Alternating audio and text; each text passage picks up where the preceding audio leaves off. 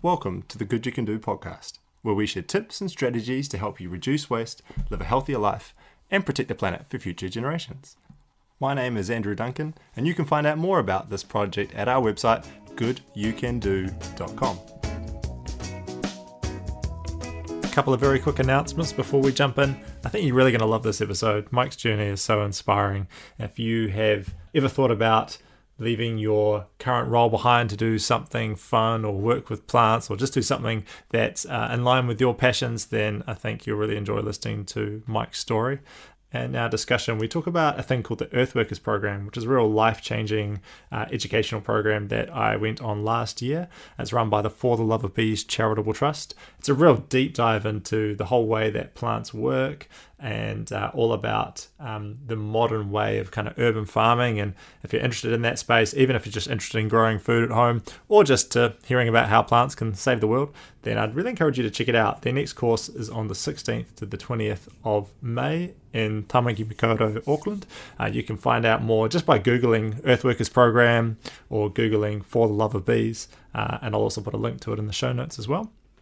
Quick shout out to Climactic, the Climactic Collective, which is the podcast network that Good You Can Do is part of.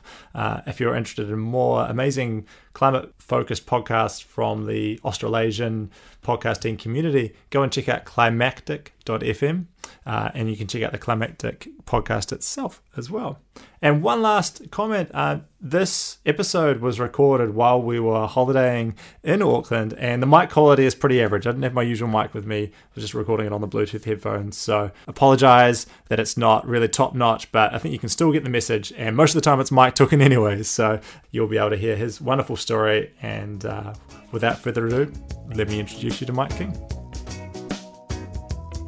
Mike, thank you so much for taking a bit of time to jump on the podcast. Mike is a professional arborist by background, but has recently been on a bit of a transition. He's transformed a previously, can I say, kind of abandoned space at Otaki College into a thriving urban farm and garden, which we'll talk a bit more about. And Mike's also runs foraging tours around the Wellington Botanical Gardens and also on the Kapiti Coast where Mike lives, where you can go on a tour with him and learn all about native plants and edible plants that you might have just previously walked past and not really thought much about, which is a super cool way to engage with nature. And I'm super excited to hear more about that today. But Mike, we originally met at the Earthworkers course, or through the Earthworkers program last year in 2021, which is a regenerative horticulture learning experience put on by For the Love of Bees, where I guess to describe it in a small way, they teach you how to grow a whole lot of plants and vegetables in a really small space, like super hyper intensive farming in a completely regenerative, biology first, organic way. And it was quite an experience going through that. And maybe that's a good place to start. I was going to say, what attracted you to doing that Earthworkers program in the first place, coming from that arborist background? Morning, Andrew. Thanks for having me. Thanks, Mike. Good question. I was very nervous about starting this project at Otaki College, and I was looking at the weedy fields that lay before me and had really no clue about growing veggies and those sorts of things. So I thought, this could be something that would help. And it really did. I was really glad I went on the course. It gave me a lot of answers for a lot of questions. I was surprised, though, because I have previously done quite a lot of training. I'm a German qualified arborist and a German qualified landscape gardener because I have a German wife and I've spent 10 years in Germany. But I thought I had knowledge on soil science and soil health, but not really. I did learn a lot about bacteria and biology, and it was really useful. What led you to finding that space at Otaki College? Coming into that situation, even though you maybe didn't feel like you had all the tools or knowledge to make it work, but you I guess you saw the space and thought, man, that could be better utilized. Or how did that opportunity come about for you? Can I back it up a bit more? And Please. I'll just start from the beginning. When we came back from Germany, it's going on 8 years now, I suppose. I thought to myself, I can't keep doing tree work 5 days a week. It's great fun. Days go by really quickly, but it's wearing my body out. And 2-3 days would be fine, but 5 is just too much. So I started growing oyster mushrooms in a shipping container out in front of my house. It was great fun. Learned it all on YouTube. Fascinating stuff. Learned pretty quickly, though, that the daily grind of growing mushrooms is not really where it's at for me. Yeah, they go off quite quickly and you've got to sell that product. And it was interesting, though, and I started selling them at markets and I started selling them to restaurants. And so I got to know one restaurant in particular called 50/50 down Paraparaumu Beach. The chef there, Helen Turnbull, she's a very passionate chef. She does a lot of degustation menus, small portion, experimental cuisine sort of thing. And one day she asked me if I could find her green walnuts to pickle them. And I said, yeah, no worries. But how about trying black walnuts or Japanese walnuts? You want to have a go with those? And she said, anything that's edible, bring it in and we'll have a play with it. So I did that. Basically, I dedicated every Wednesday to foraging for her. And that was a lot of fun. I was really amazed, actually, by how many plant products I could bring in. I like to talk about plant products because each plant has more than one product. If you think about a pine tree, it has the pine needles, the pine cones, the pine pollen sacs, the pollen itself, or resin. So, a pine tree has 5 or 6 products already. And I was really surprised by how many plant products I could bring in. It was for at least the first year, every week, I would bring in at least 3 new plant products. It worked really well with my tree work. I would get out to a lot of lifestyle blocks and really nice properties, go down all those long gravel driveways that no one ever goes down. And there's some beautiful lifestyle blocks here on the coast. And the people were really interested in what I was doing, and they were always willing to let me pick a few berries, and it was great. So I did this for 2 years working for her.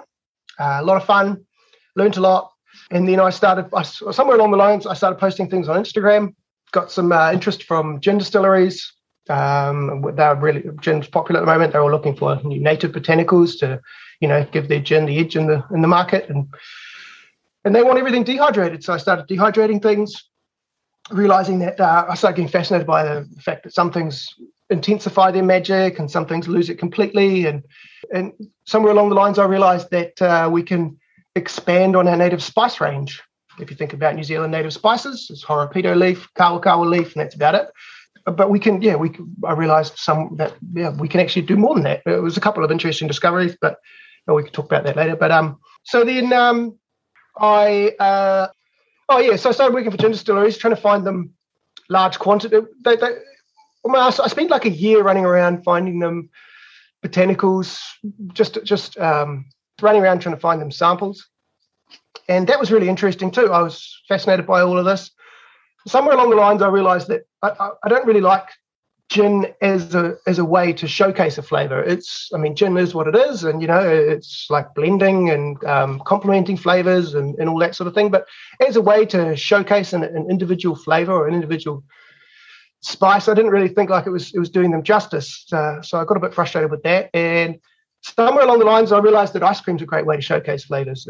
Cream and sugar just carry a lot. It doesn't work for every flavor, but it did work for a lot of the native flavors that I was trying to showcase. And so I started adding that to my foraging tours. I didn't really feel, for a long time, I never really felt comfortable doing foraging tours because I didn't really feel like I had enough to offer to make it a good tour. And then once I started adding ice cream to the tours, people walked away with a smile on their face, like maybe it was just the sugar and cream, but it worked every time. So I'd add ice cream to my tours, and that was great.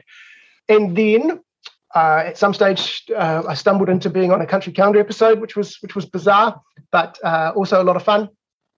It's brilliant too. I'll link to that in the show notes for everyone. It was the 2021 season episode 13. If anyone wants to Google it, you can just look up Mike King Country Calendar, but I'll link to it in the show notes as well. And I definitely recommend it. Just watching you climb up the trees was crazy cool. It reminded me of this book I read called The Wild Trees, all about people climbing redwoods. It was really cool to see. I remember that one. Yep. It was always really cool to see someone actually doing what they talked about in their book and practice. So sorry, it's a bit of a segue, but I actually wrote that guy a letter when I was living in Germany. I read that book, The Red Giants or something like that from Stephen. Something like And I was so inspired by it at the time that I wrote him a letter asking if we can come over and give him a hand or something. And he actually replied. I didn't expect that either. And just said, Steve Sillett, is that his name? He wrote us an email back saying just recommending a few German scientists who are doing interesting work on Douglas fir trees if we would prefer to work with him, because he's not taking on volunteers. He just works with the students because he works at the university. But anyway. So where was I? Started working for gin distilleries, started do these foraging tours, went on Country Calendar, blah, blah, blah. That's right. And then, I've started noticing over the years that it would be good to get out of tree work in the long run. I only really enjoyed, to do with tree work, I only really enjoyed the climbing. Tree work is awesome. Climbing is a lot of fun. There's been a lot of development over the last 15 years with techniques and tools that you can use too. So just it's always been a developing industry, and it's been a lot of fun to be a part of that and to watch it grow and see the tools and constantly learning new things. And that was always great. But New Zealand's not that nice for tree climbing, to be honest. I mean, Germany was a lot of big old oak trees in the middle of cities, nice big trees, and it felt more like extreme sport rather than a job. Whereas when you come back to NZ, it's just smashing out pines, macs, and gums and poplars and shoving them through the chipper. Right. And you're never really pruning a big old tree. And so it just kind of, the grind of New Zealand tree work has been getting to me over the years, and I have been looking for a way to get out of tree work, and never really saw a way to fully get out of it. And I was happy doing a couple of days, that's fine. But one day so here we go. So the mayor follows me on Instagram, the mayor of the Kapiti Coast. And he's been a fan of mine for a while, and he asked me if I wanted to come along to a food hui organised by the council after COVID regarding food sovereignty and food security on the Kapiti Coast. The Kapiti Coast used to be a real hub for growing. It's great weather up here, and the soils are really nice. If you head a little bit further than Waikanai, the Otaki and Live, the soils get really nice, and the weather's a bit better. It used to be considered, before my time, I don't really know it like this, but it used to be considered the fruit bowl of Wellington.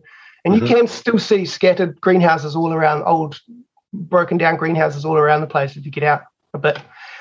So I tagged along. I didn't really know what I was doing at this food hui, but I tagged along anyway. And as everyone was introducing themselves, there was one lady there, Kate Lindsay. She works at Otaki College. She's a newly employed learning support coordinator, so a social worker at the college. And she mentioned that, she came along really because she had discovered this rundown, derelict horticultural facility at Otaki College. And she was really keen on getting it back up and running. And when I heard that, I had heard rumours of the place, but I had never seen it before. I jumped on the opportunity and mentioned that I'd be really keen to be a part of it. And so we worked together to acquire funding, and the council organised a few speed dating events for funders and fundees, which I was really fascinated that that's how it works. So you just have 10 minutes at each table, and everyone you both do your spiel and then figure out where if you fit in with each other, and then move on to the next table. It was just a great way to figure out how we can get funding, and it really worked. We realised while we were there, we both realised that there is a lot of opportunity for funding at the moment in this area, and we acquired funding a little bit from the Kapiti Coast Council, and then from the New Zealand Community Trust, so Poki's money. Did you remember what your kind of pitch was like?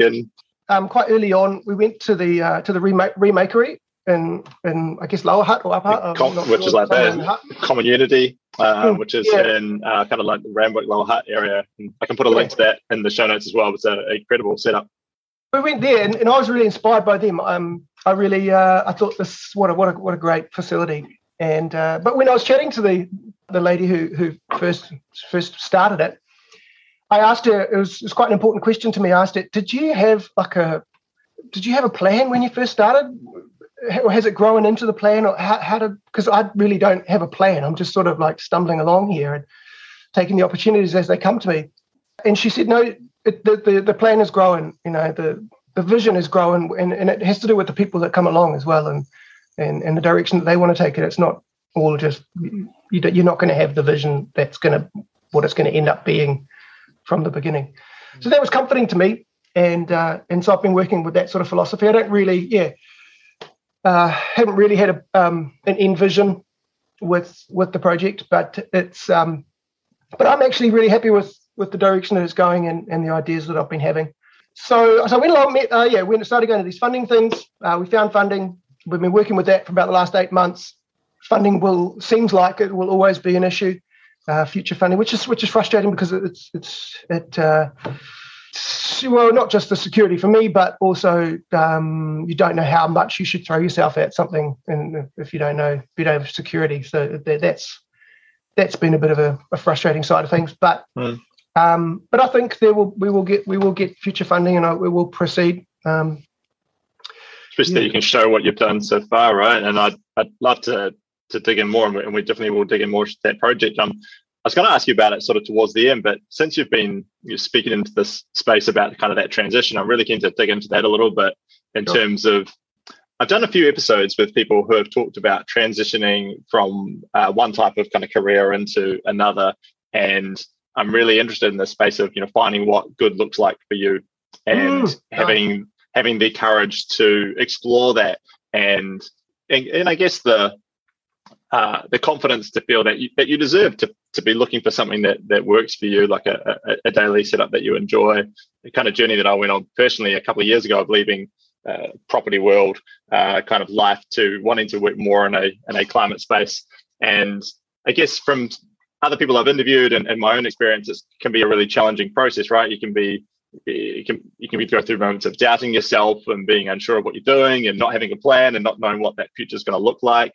And so I was going to ask you, what did your sort of first steps look like? And kind of, I know you mentioned the oyster mushrooms, but what was that process like of kind of understanding that it definitely was time for a change? Because a lot of people will be doing a job, feel like it's not right for them, tough on their body, but still just keep doing it and not take steps to actually make a change. Is there anything that worked for you to kind of help you make that transition, or things that you'd suggest to other people to think about if they're in a space where they're kind of maybe where you were with the arborist, work 5 days a week and thinking, gosh, this doesn't feel like a long-term sustainable future? I was feeling with tree work, I was really feeling the pressure to get out of it for a few reasons. And it wasn't just because it was really tiring my body out. It was also super dangerous. I mean, I started having, maybe it was through the fatigue of being tired, but started to have regular accidents, pretty crazy accidents. And some of the trees that I get sent up to do are pretty crazy. And I don't know, maybe it's just getting older, having more accidents. And I mean, I have a daughter too. So there's just this thoughts of the craziness of what you're doing just sort of slowly eat away at you. And I would start to dread the jobs, thinking about lying in bed, thinking about tomorrow's crazy trees. Those sorts of things were definitely pushing me to find a way out or a new direction. And as I was getting older, the physical side of things I found quite fascinating. Just the recovery time. So in the past, I could do 5 days a week and then just need Saturday, Sunday, do something quiet, and I'll be sweet again on Monday. But after a while, a really, really hard day in the trees, geez, you'd need 2 days to feel normal afterwards, and that's not really sustainable. So there was quite a bit of pressure I put on myself to find a new direction. But I knew that I had time, and I still enjoyed the tree work to some sides of things. I mean, I was self-employed. I could delegate my time how I wanted. I could work with whoever I wanted. I was really happy with the group of boys I was spending time with. Every tree job's a puzzle. It's always exciting. You've got beautiful properties you're working in, nice views, those sorts of things. But yeah, I knew that I had a bit of time on my hands, but it was not going to be sustainable. So first of all, it was easy. The transition, or let's not say the transition, but I was flexible enough to have time to look for something else because I was self-employed. And as a self-employed climber, you can earn okay money. So I only really needed to work 2-3 days a week. So I had a couple more days where I could start to play with other things without feeling guilty.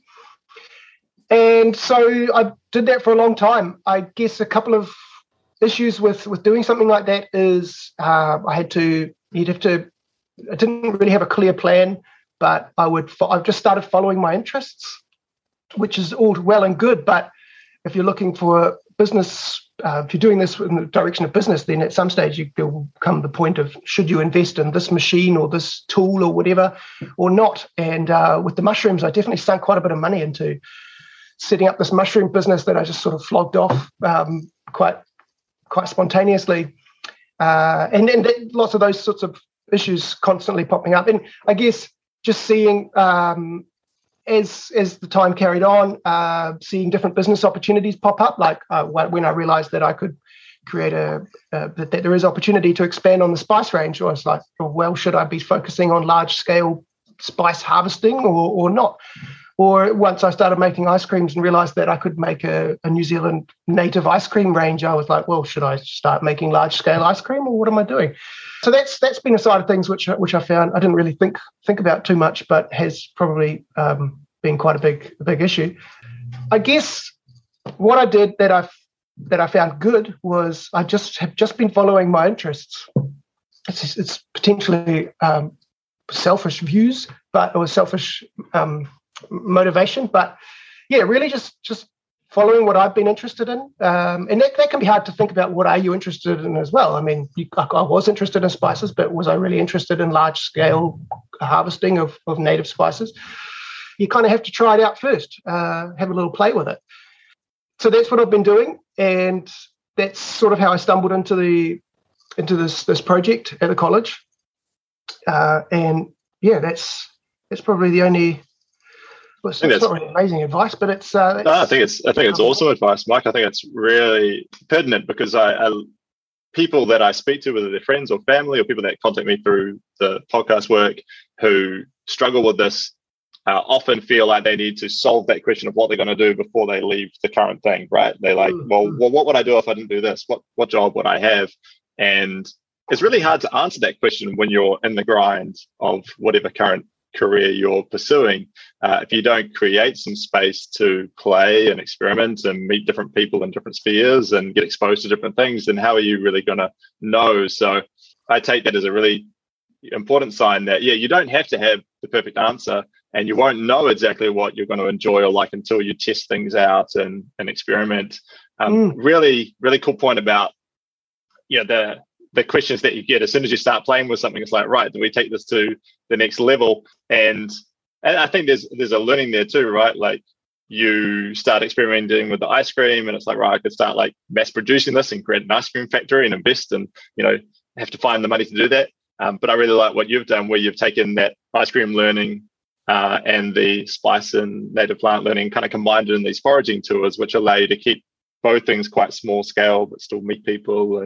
And so there's, I guess, you can be creative with what those solutions look like, is what that says to me, that you can, it doesn't have to go down that mass production line necessarily. You can try and think a little bit more outside the box into how you can join those interests up and create value for people. That's been a really interesting part of it too for me, is along this journey has been that I discovered that I really like being creative, and has become really in the last year has become an important guiding arrow, is that I'll enjoy being creative, and I'm not that interested in business and marketing and sales. I really just enjoy experimenting, and I guess the underlying interest of mine is nature. You can put a stamp on that one. I'm really interested in the diversity of nature and all those sorts of things.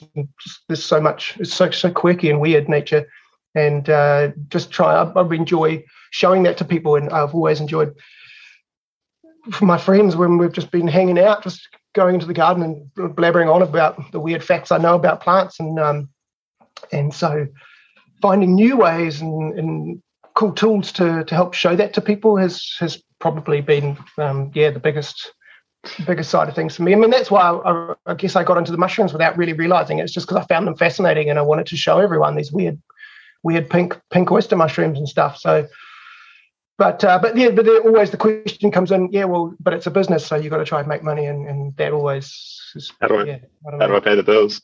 One question I want to ask was, how did you develop the knowledge of what is edible and what's not, in terms of what might be poisonous, what might be safe to eat?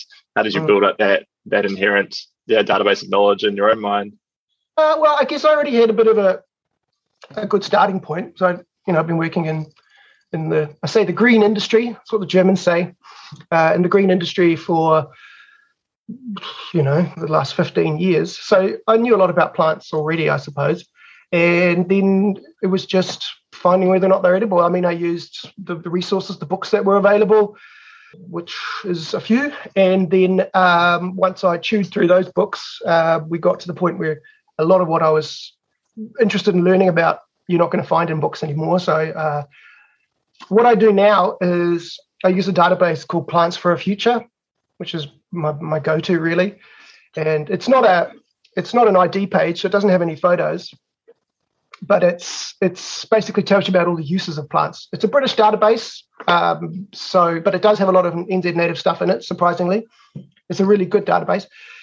And once you know the Latin name of the plant, then you just type that in, and it just tells you all of the uses for the plant. So if it has any medicinal uses, culinary uses, if it's good for dyeing, or if the timber's not any good for anything. And for me, what's really nice is it's got one section on the if there's any known hazards within the plant. And so that's sort of where I start. Yeah, have a look at that. And then if there's no known hazards in the plant, then I feel a bit more confident about playing around with it. Cool.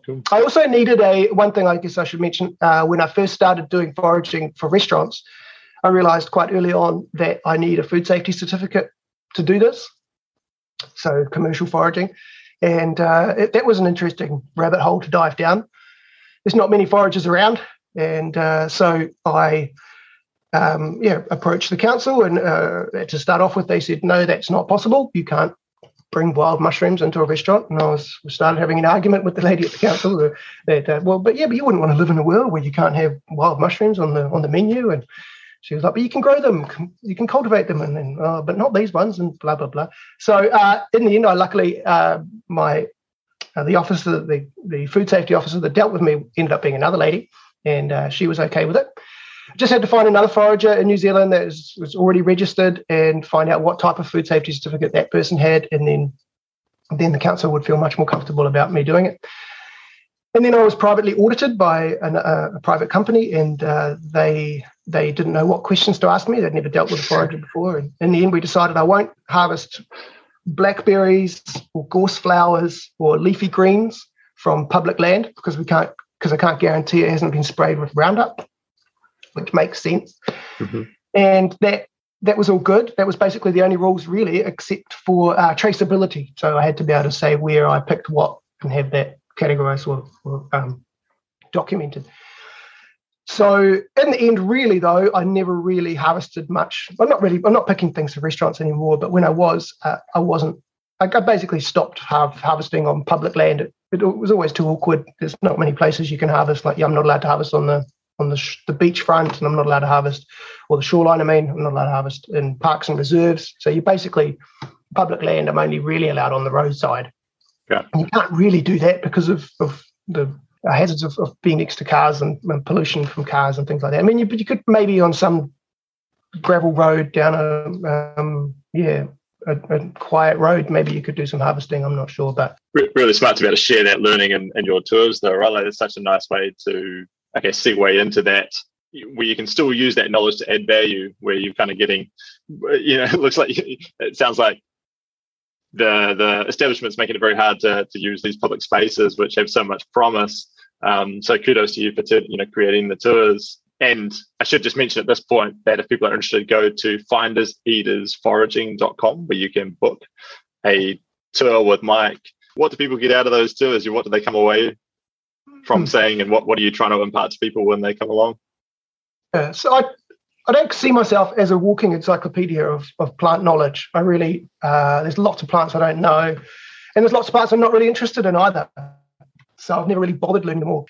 I guess what I do is I tell a story about my experience over the last 3 years, what I've been up to, which involves, experiences like dealing with the council when trying to become a registered professional forager, and in my experiences with working with distilleries. And I didn't really like it. I was a bit disappointed. I felt a bit I got a bit disappointed in the whole marketing side of things, and I just kind of felt like that businesses didn't have the same passion that I did about promoting these plant products. It was all just about trying to sell something, and as soon as they had their product, then it was all about the kilo price and how much cheaper we can make it, and I couldn't justify my prices anymore, and I realized I'd have to start dealing with employees and going down that rabbit hole. So I do. I mean, obviously, we do talk a lot about plants and my experiences with using them. I never really considered myself a chef either. I haven't, I don't do much. I mean, I do cook, but I don't use a lot of these ingredients. A lot of them are quite novelty products for high-end restaurants, and so I never really mucked around much with pickling and preserving either, which is a lot of what foraged products are. But I never really liked them. I never really liked the smell of vinegar in my house cooking away. It just never really been my jam. So for a long time, I never really wanted to do tours because I could ask all these questions, which I know that this plant's edible and that plant's not edible, but I never really knew what I'd do with it. And it was only really through working with ice cream and finding a way that I enjoyed using these spices or these plant products that I felt more connected to the whole thing, and also found creativity in it as well, that I can now dive down more rabbit holes and just enrich my own knowledge. So there's that. So I guess what it is I'm telling a story and I'm talking a lot about different plants and my experiences with them. A lot of my stories are also Helen's stories from her restaurant and how she used them, and I tell those stories about having a bit of a glimpse into her world, because that's a fascinating side of things. Is just seeing how a chef works with plant products is really fascinating. Like, I mean, one day. This is a great little story. So I went in there and she got me to try this weird powder. And it turns out she had juiced carrots, and then she'd taken the pulp from the carrot, fermented it, dehydrated it, ground it into a powder, and then that was the powder. So it's fermented carrot pulp. And it was zingy and weird. And so, I mean, in the future, I could imagine, diving down the rabbit hole of fermenting stuff. It seems to really make amazing flavors, but I haven't yet. But so and then there's the ice creams, and that's always great fun. I found with the ice creams, I've been on a few foraging tours in the past, and I was always I'd walk away a bit disappointed. We'd make like a salad, or we'd nibble on some seaweed or something, and it was okay, but never really walked away thinking I'm totally going to go and try this now. It was always sort of like, that was interesting, but whatever. Like, for a good example was harakiki seeds. If you nibble on harakiki, so New Zealand flax seeds, those little black surfboard seeds, if you nibble on those, they're kind of mild. You don't really taste much. They say they're high in omegas. I never really cared. And I've never really been interested in the medicinal side of things either. But with ice cream, if you take half a cup of those seeds, toast them in a pan, grind them up, soak them in the base mix of the ice cream for 24 hours. You really get this nutty, musky flavor. It's like a unique musky flavor out of the ice cream. And you can smell that flavor. You can smell it when you walk past the bush when the seed pods are ripening. They'll crack open and you get this waft of this musky smell that just when you walk past it just stops you in your tracks and brings you straight back to the ice cream. And so people walk away from the ice cream tasting, and I think they walk away excited and inspired to play with them themselves, and that's probably been a real highlight for me. It's so nice, and just fostering that connection between all of us and the plants that we walk past every day but don't stop to appreciate. I think that's of so much value, man. I appreciate you doing that work.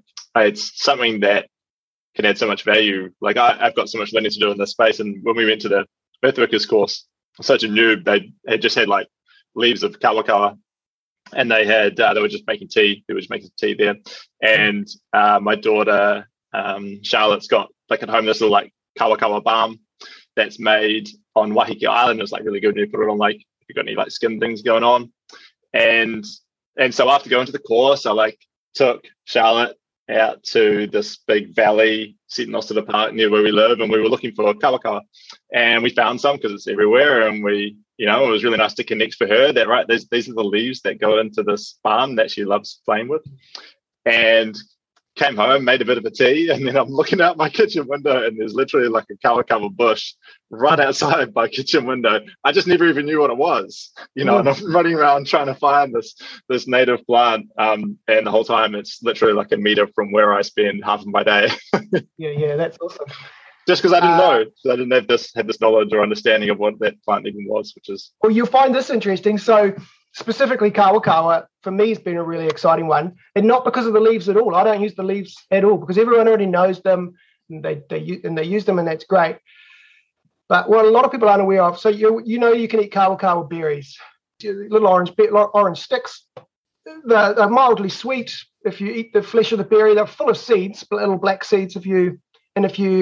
If you weren't to bite down on those seeds, that would be a mildly sweet berry. But as soon as you bite down on the stick of seeds, it's like you get that peppery kick that you would from kawakawa, and that's great.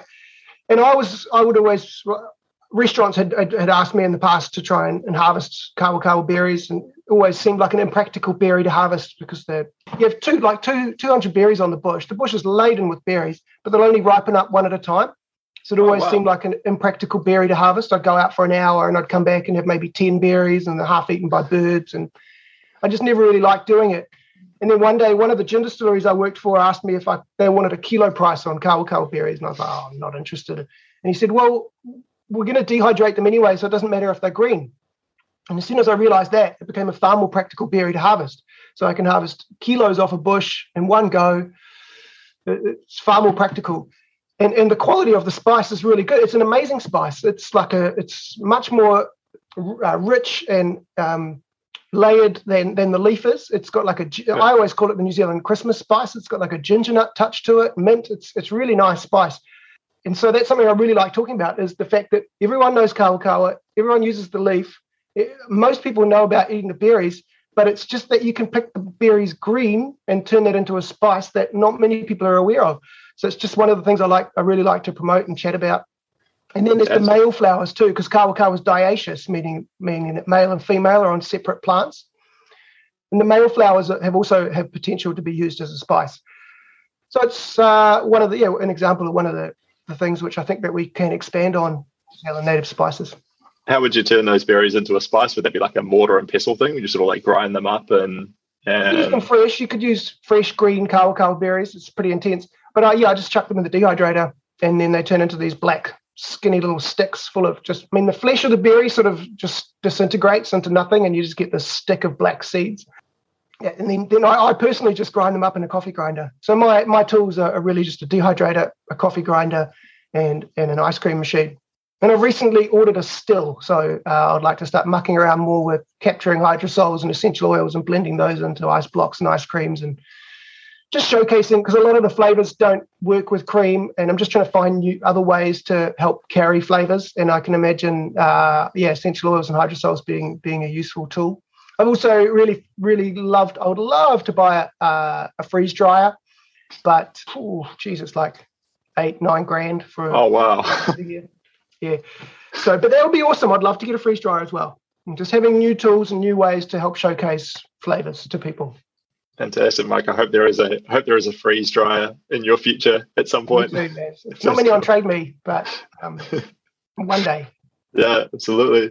So we talked about the foraging, which I really encourage people to go on one of those tours. If someone is not in the Kapiti Coast or in Wellington to do the Botanical Gardens tour, you mentioned that Plants for a Future website. Are there any other resources or places you would send people if they're interested in learning more about foraging and just appreciating the plants that are around us already or on their own land?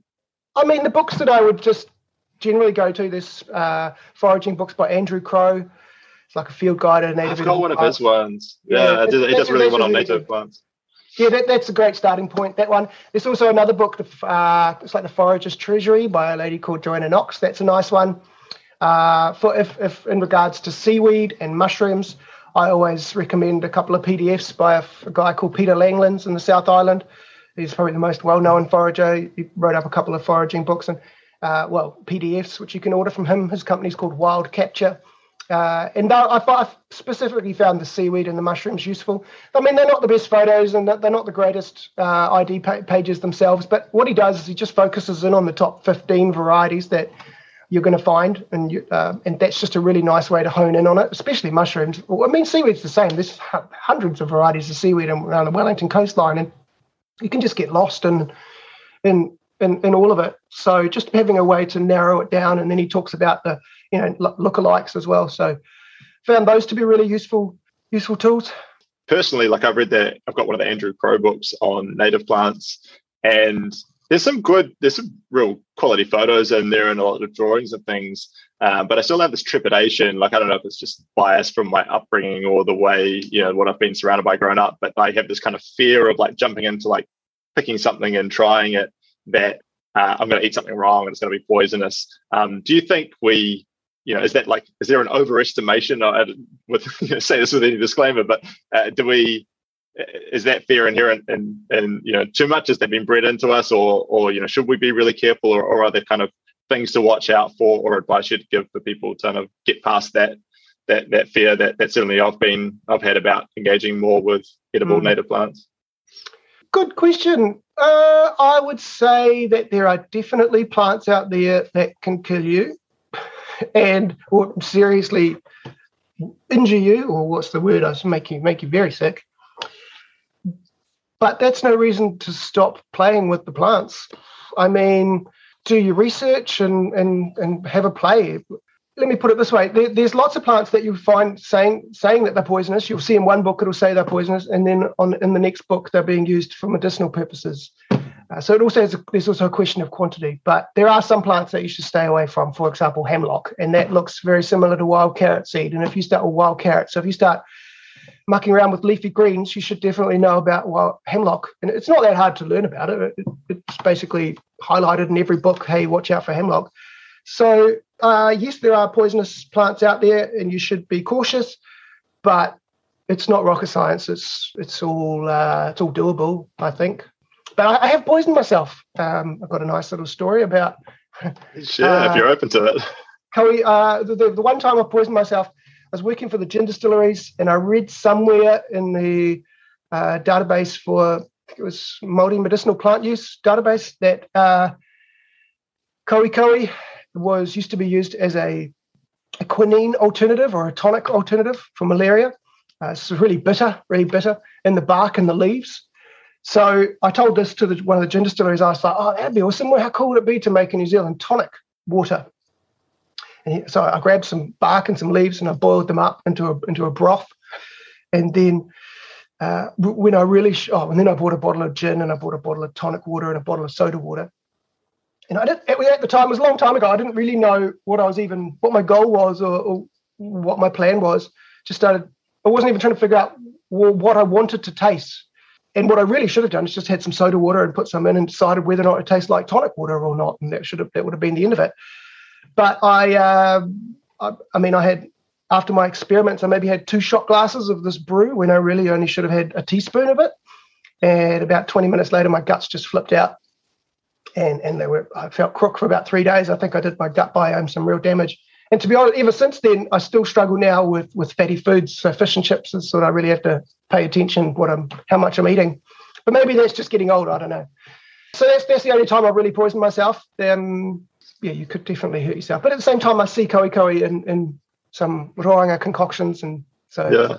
I mean, so it's like you're saying, it's the dose, right? Like if you boil it up and all that's getting into the water, and then you had the 2 shot glasses of it, that could be quite an intense dose of whatever's in that plant, rather than if it's a medicinal use, it might be used pretty sparingly, or just different parts of it. So yeah.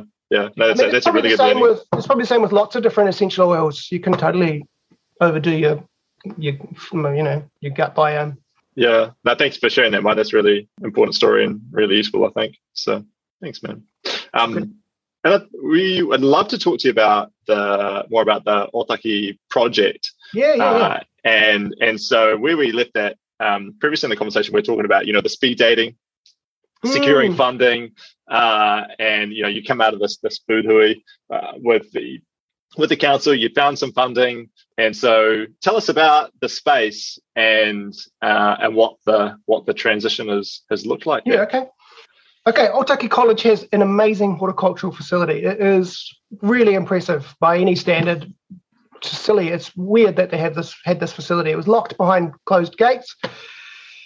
They hadn't taught horticulture there in 5 years. Hadn't really been looking any good for about the last 10 years. The problem with it is it's too large. It's too much for the horticulture teacher to run himself, to expect him to run it in his private time. So we realised there was the opportunity to justify a funded role. So we acquired funding for a 20-hour-a-week role. So I started working there Mondays, Tuesdays, and Wednesdays during school hours with students on a one-on-one mentoring basis. So they'd come out and work with me. So I have a timetable like all the other students, and every hour a different student comes out and works with me. Wow. Which we actually, to begin with, I started the first 3 months, I just worked by myself because the work was too dangerous to having students involved. Because the students I'm dealing with too, it's an intermediate. So most of the kids that I deal with are between 10 and 13. Seems to be the older kids are a bit busy with their exams and NZQA tickets or whatever. That I generally get the younger kids coming out to work with me. So yeah, started working on renovating it. It has a massive big greenhouse with heat censored automated sides. It's got a big packing shed. It's got a second greenhouse with heated beds for raising seedlings. We have outdoor veggie. We've got established orchards. We've got multi-medicinal corner. We've got a pizza oven corner. We've got bees. It's really impressive. It's also, I should just sorry to cut in there, Mark. I was just going to say, you shared photos and videos from when you first started, and I feel like you might be overselling it. It was it needed a lot of work when you first got there. Like there was piles of, who knows what, and there were weird chemicals that you had to find a way of disposing of. And I don't want to undersell how much of a transition this involved and how much work this would have been for you at the start. It was quite intimidating being standing there by myself with no one to bounce ideas off, no one to make decisions with. It definitely was. I guess the tip there is just to make a base, which was the greenhouse for me. The greenhouse was the first step because it was winter when I was working there too, so I was always cold and the packing shed's not very nice. So turn the greenhouse into a nice space, and then that's your go-to space at the beginning, and then slowly spread out from there. But there was always a juggle for me between working on infrastructure and renovating things and growing veggies at the same time, so that people are already seeing something coming out of there. But you don't want to spend too much time on the veggies because you're just taking time away from building and renovating and painting and whatever. But it was a real mess. It was a real mess, I have to say. I guess the issue has been there's been quite a few community groups had tried getting in there over the years, and that was potentially counterproductive because they'd get in there, they'd have a go, they'd get some funding from somewhere, buy some stuff, throw it in, and then it would fall apart. And then 2 years later, another group would have another go and they'd get in. And so you'd have all these weird sort of projects stacking up on top of each other, and just clearing it all away and making a clean slate was a lot of work. But I really enjoyed it. I loved the project. It was, you could see the potential. I've enjoyed working with the students. That's been a lot of fun. I've noticed, just building over the last 8 months, building relationships with the students. I mean, now they're really getting into it now that the place is looking nice, and they come out before school or they come out at lunchtime and they're looking for jobs. These are students that I don't even have on my schedule. And it just seemed like a really nice place. So you can, at lunchtime when they're out there, you hear them squawking and running around, and that's been really nice to give that to them. What was some of the first? So you set up the greenhouse as a bit of a base. What were some of the first things you grew, or what were some of the first crops that you went with? Well, what I should have done is done a soil test to begin with, which I didn't do straight away.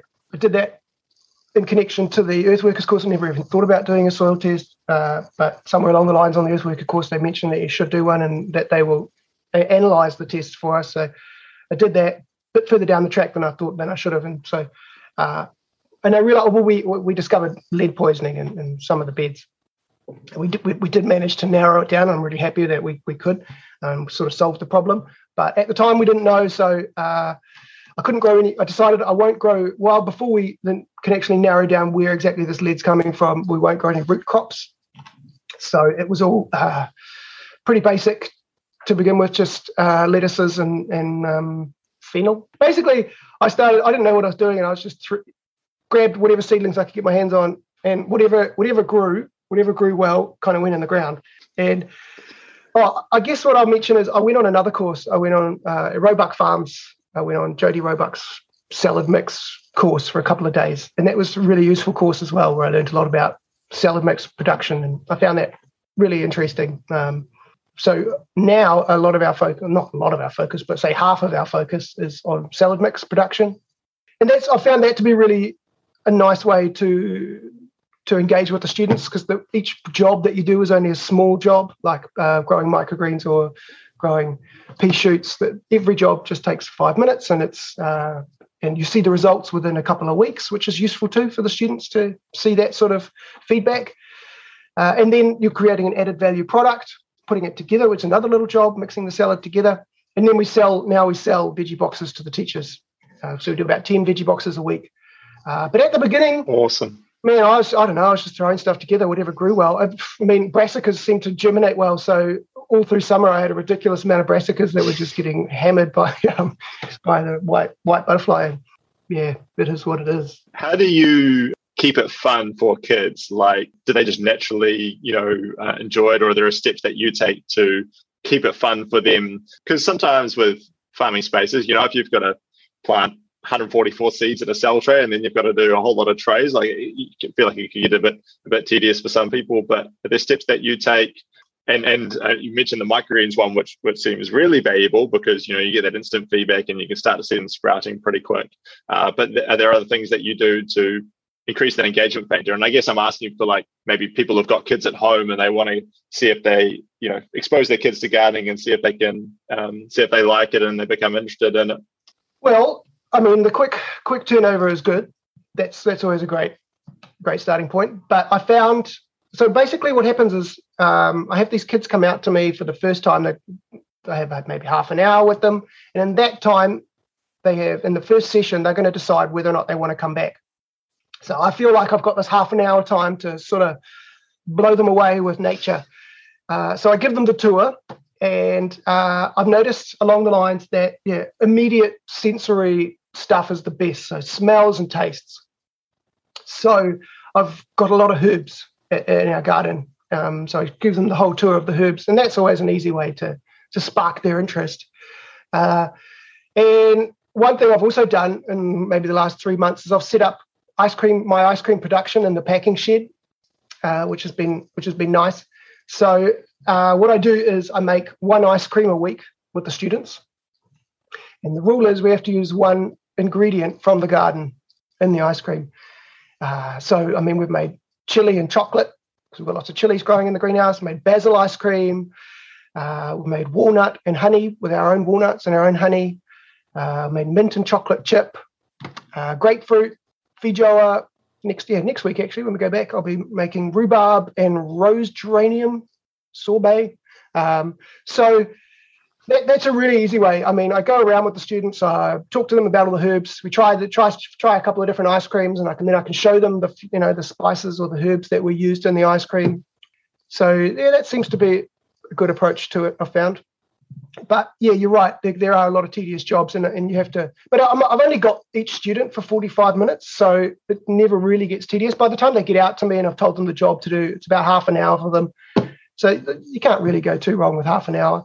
But you have to watch out that I don't bore them or give them something too tough. And now that I've been getting used to the project, they come out in pairs as well. So that can be quite a useful way for them to spend time. Or to not get bored or not find it too tedious is when they're working with a mate. My 4-year-old boy, Connor, he loves to help out in the garden, and there are times when he's just thriving in it. When we open up a compost bin and we'll get some of the compost out, and we just look at all the worms and all the little bugs frittering around, and he'll love that experience. And then I'll kind of bore him to tears once I say, right, we're going to shovel wheelbarrow loads of this compost around the property, and he'll stick with me for a little while, but probably get bored after a bit. But I love the food as a vehicle for engagement, and that's something I'll definitely try build into my own experience with the kids in the garden. Is right, saying what can we make out of this, or what can we turn this into, or how can we turn this into an ice cream? Sounds like such a fun way to experiment. Do you have a good ice cream recipe that you would be open to sharing or can link to? So I get my base mixes from, it's a company called Salt and Straw. Okay. They put out a book not too long ago, which has all of their base mixes in it. And that's a really good resource for me. Perfect. And they've also got their coconut base mixes and their sorbet base mixes. And so, yeah, it's basically just milk, cream, milk powder, sugar, glucose syrup, and xanthian gum. So there's no egg white as a stabilizer. That's what I use. And you find that the fat and the sugar can be a nice carrier for these flavors to come through, and I guess it would kind of like soften them and things as well on some of the herbs. Some things, on bitter and nutty flavors, it works really well. Sour and spicy, not so well. Cream can smother them. But then you've got other options. So then you could use a sorbet, or for example, if it's a sour flavor that you want to get, let's say you want to make a boysenberry ice cream. If you just mix boysenberries into cream, you're not going to get that sour twang that you're looking for. So what they do, and you'll know this, is they make like a compote or a swirl, and then they mix that into the ice cream in the last minute, so that you've still got that jamminess in the ice cream, and then when you lick it, you'll get that sourness from the jam as well as the creaminess. So you've got different ways to try and lure the flavor out. Nice. So that's another thing that I find fascinating about it all, and it helps with keeping it creative and interesting for me. Is trying to find different ways to showcase a flavor. It doesn't have to be cream, but you've got lots of options. One other thing I wanted to ask you about was you actually have found some really fun ways to engage with the students too. And you mentioned one that you've just started playing with, but which was like the kind of Saturday night tasting events, which you may run more of in the future, where you actually had kids playing musical instruments and kind of hosting this kind of event where the public could come along and try different flavors. Yeah, I've been trying to find ways to connect the community more to the college gardens, because it is tucked away a little bit. It is behind, we do lock the gates at night. So I have been calling it a community garden, but at the same time, we don't open it up all the time to the community. So it's been a weird one, trying to figure out how is this going to work in the future, and how can we connect more to the community. And I was thinking, so I open up the gates on Saturday mornings to the general public for volunteers, I suppose, but really it's also just to show people around. And I spend, I'll give everyone 20 minutes to give them the tour and tell them my plans and whatever. And then, I realized so I turned the greenhouse into a bit of a classroom. So half the space is growing space and half of it's a classroom. And that I realized works really well. The students like it. It's a nice space, especially now that we're getting into the colder times. And I realized I'm sure I could hold an event there. I was just trying to think of a way to do it. And I thought, okay, it has to be at night time, because during the daytime, the temperatures are too unpredictable in the greenhouse. And at night time, I've got a gas heater so I can make it cozy in there. And then, so I started to realize, okay, let's try ice cream tasting. And not everyone's interested in going on a 2-3 hour foraging walk and hearing about plants. It's just can be quite educational, but not necessarily everyone's cup of tea. But everyone likes trying ice creams, and I'm sure everyone's curious about native flavors. So started hosting these events and realized that it's a great way to connect the community to the college, because I can work with the students. So I have the student band playing music. In the future, I haven't done this yet, but I can have students being the waiters, being the MC, I suppose, in the future. I don't know. So that's been really good. They work really well. It's a great event, a lot of fun. And I just added another one yesterday, actually. So that'll be good. Such a cool way to let your students kind of show off what they've been working on too, if they want to invite family along, I imagine. I also like the idea. I mean, the space is really good for having younger kids come in. So one thing that I've noticed with the garden really in the last couple of months is that it's a great space to facilitate kindies, play centres, young school groups, to bring them in, spend a few hours there. They go picking fruit. They pick veggies. We can even crank up the pizza oven. We give them ice cream, and they love it. The little kids, they get to climb up the ladder and they get to try figs and apples, and we got a really wide variety of fruits there. So that's been really nice. And I've been just humming and hawing about ways that we can do more towards dealing with these younger kids. I really like the idea. I think the facility is fantastic for school holiday programs. And now I was thinking in the greenhouse, it'd be great I've been chatting to to Kate, the learning support coordinator. She's basically my contact at the college, but she happens to be a drama teacher as well. And I thought it'd be cool to put on like a show in the greenhouse. Then we can move the tables and chairs around in there, and just put beanbags and pillows and things in there, and then have some sort of show, and we could work with the students and the drama department or the music department, or to create some sort of shows for the kids. I think it's something that makes me so passionate about this kind of urban farm movement, which the Earthworkers program and the For the Little Bees Trust are trying to support, is bringing these vibrant green spaces into urban environments. So it's not tucked away in rural areas, although that's obviously necessary too, but that we can have some of these spaces in amongst our urban centres and cities where your play centres and kindergarten groups can come and visit them, and school students can engage and see a whole diverse mix of plants growing and see the potential and try the flavours and just be exposed to all this stuff. So kudos to you, Mike, and thank you so much for your hard work in that space. One question I was going to ask on this was, if someone's listening to this and they're in a different part of the country and they drive past a spot maybe every day and they think, gosh, that is an underutilized area where something like what you've done could happen, what would you recommend they do? How would they best kind of investigate that or look into that? Yeah. I would say the Earthworkers course was great. That was a really good starting point for me. I'm glad I did it. I'm glad that was the first step I took. And a lot of the worries which I had when I first started was the weeds. I was so intimidated by the weeds. I thought I have to put weed mat on this stuff to get started and kill it all, and then have a good starting point. And that really wasn't an issue at all. I was so surprised how when you put down some compost on top, I was thinking, all right, I'm going to have to buy cardboard and I'm going to have to lay it out. It's going to make it look really nice. But it didn't need to be like that at all. It really was just do a soil test, and that you really could get that one out of the way first. Go on a course to wrap your head around it all, and then at the same time start making compost. Good starting point as well.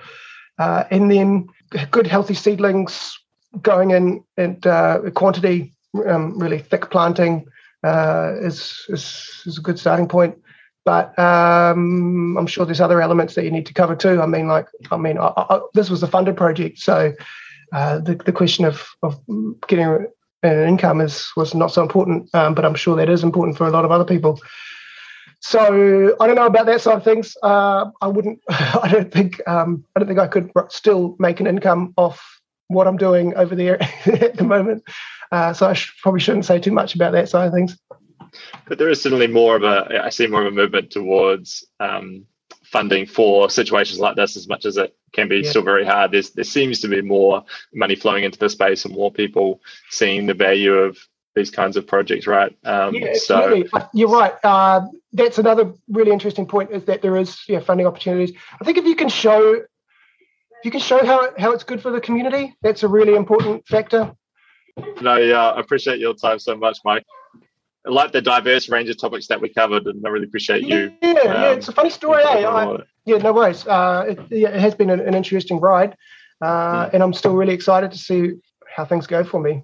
Yeah, I love that theme of creating space to play, creating space to be creative and explore your interests. I think something that we can all benefit more from, right?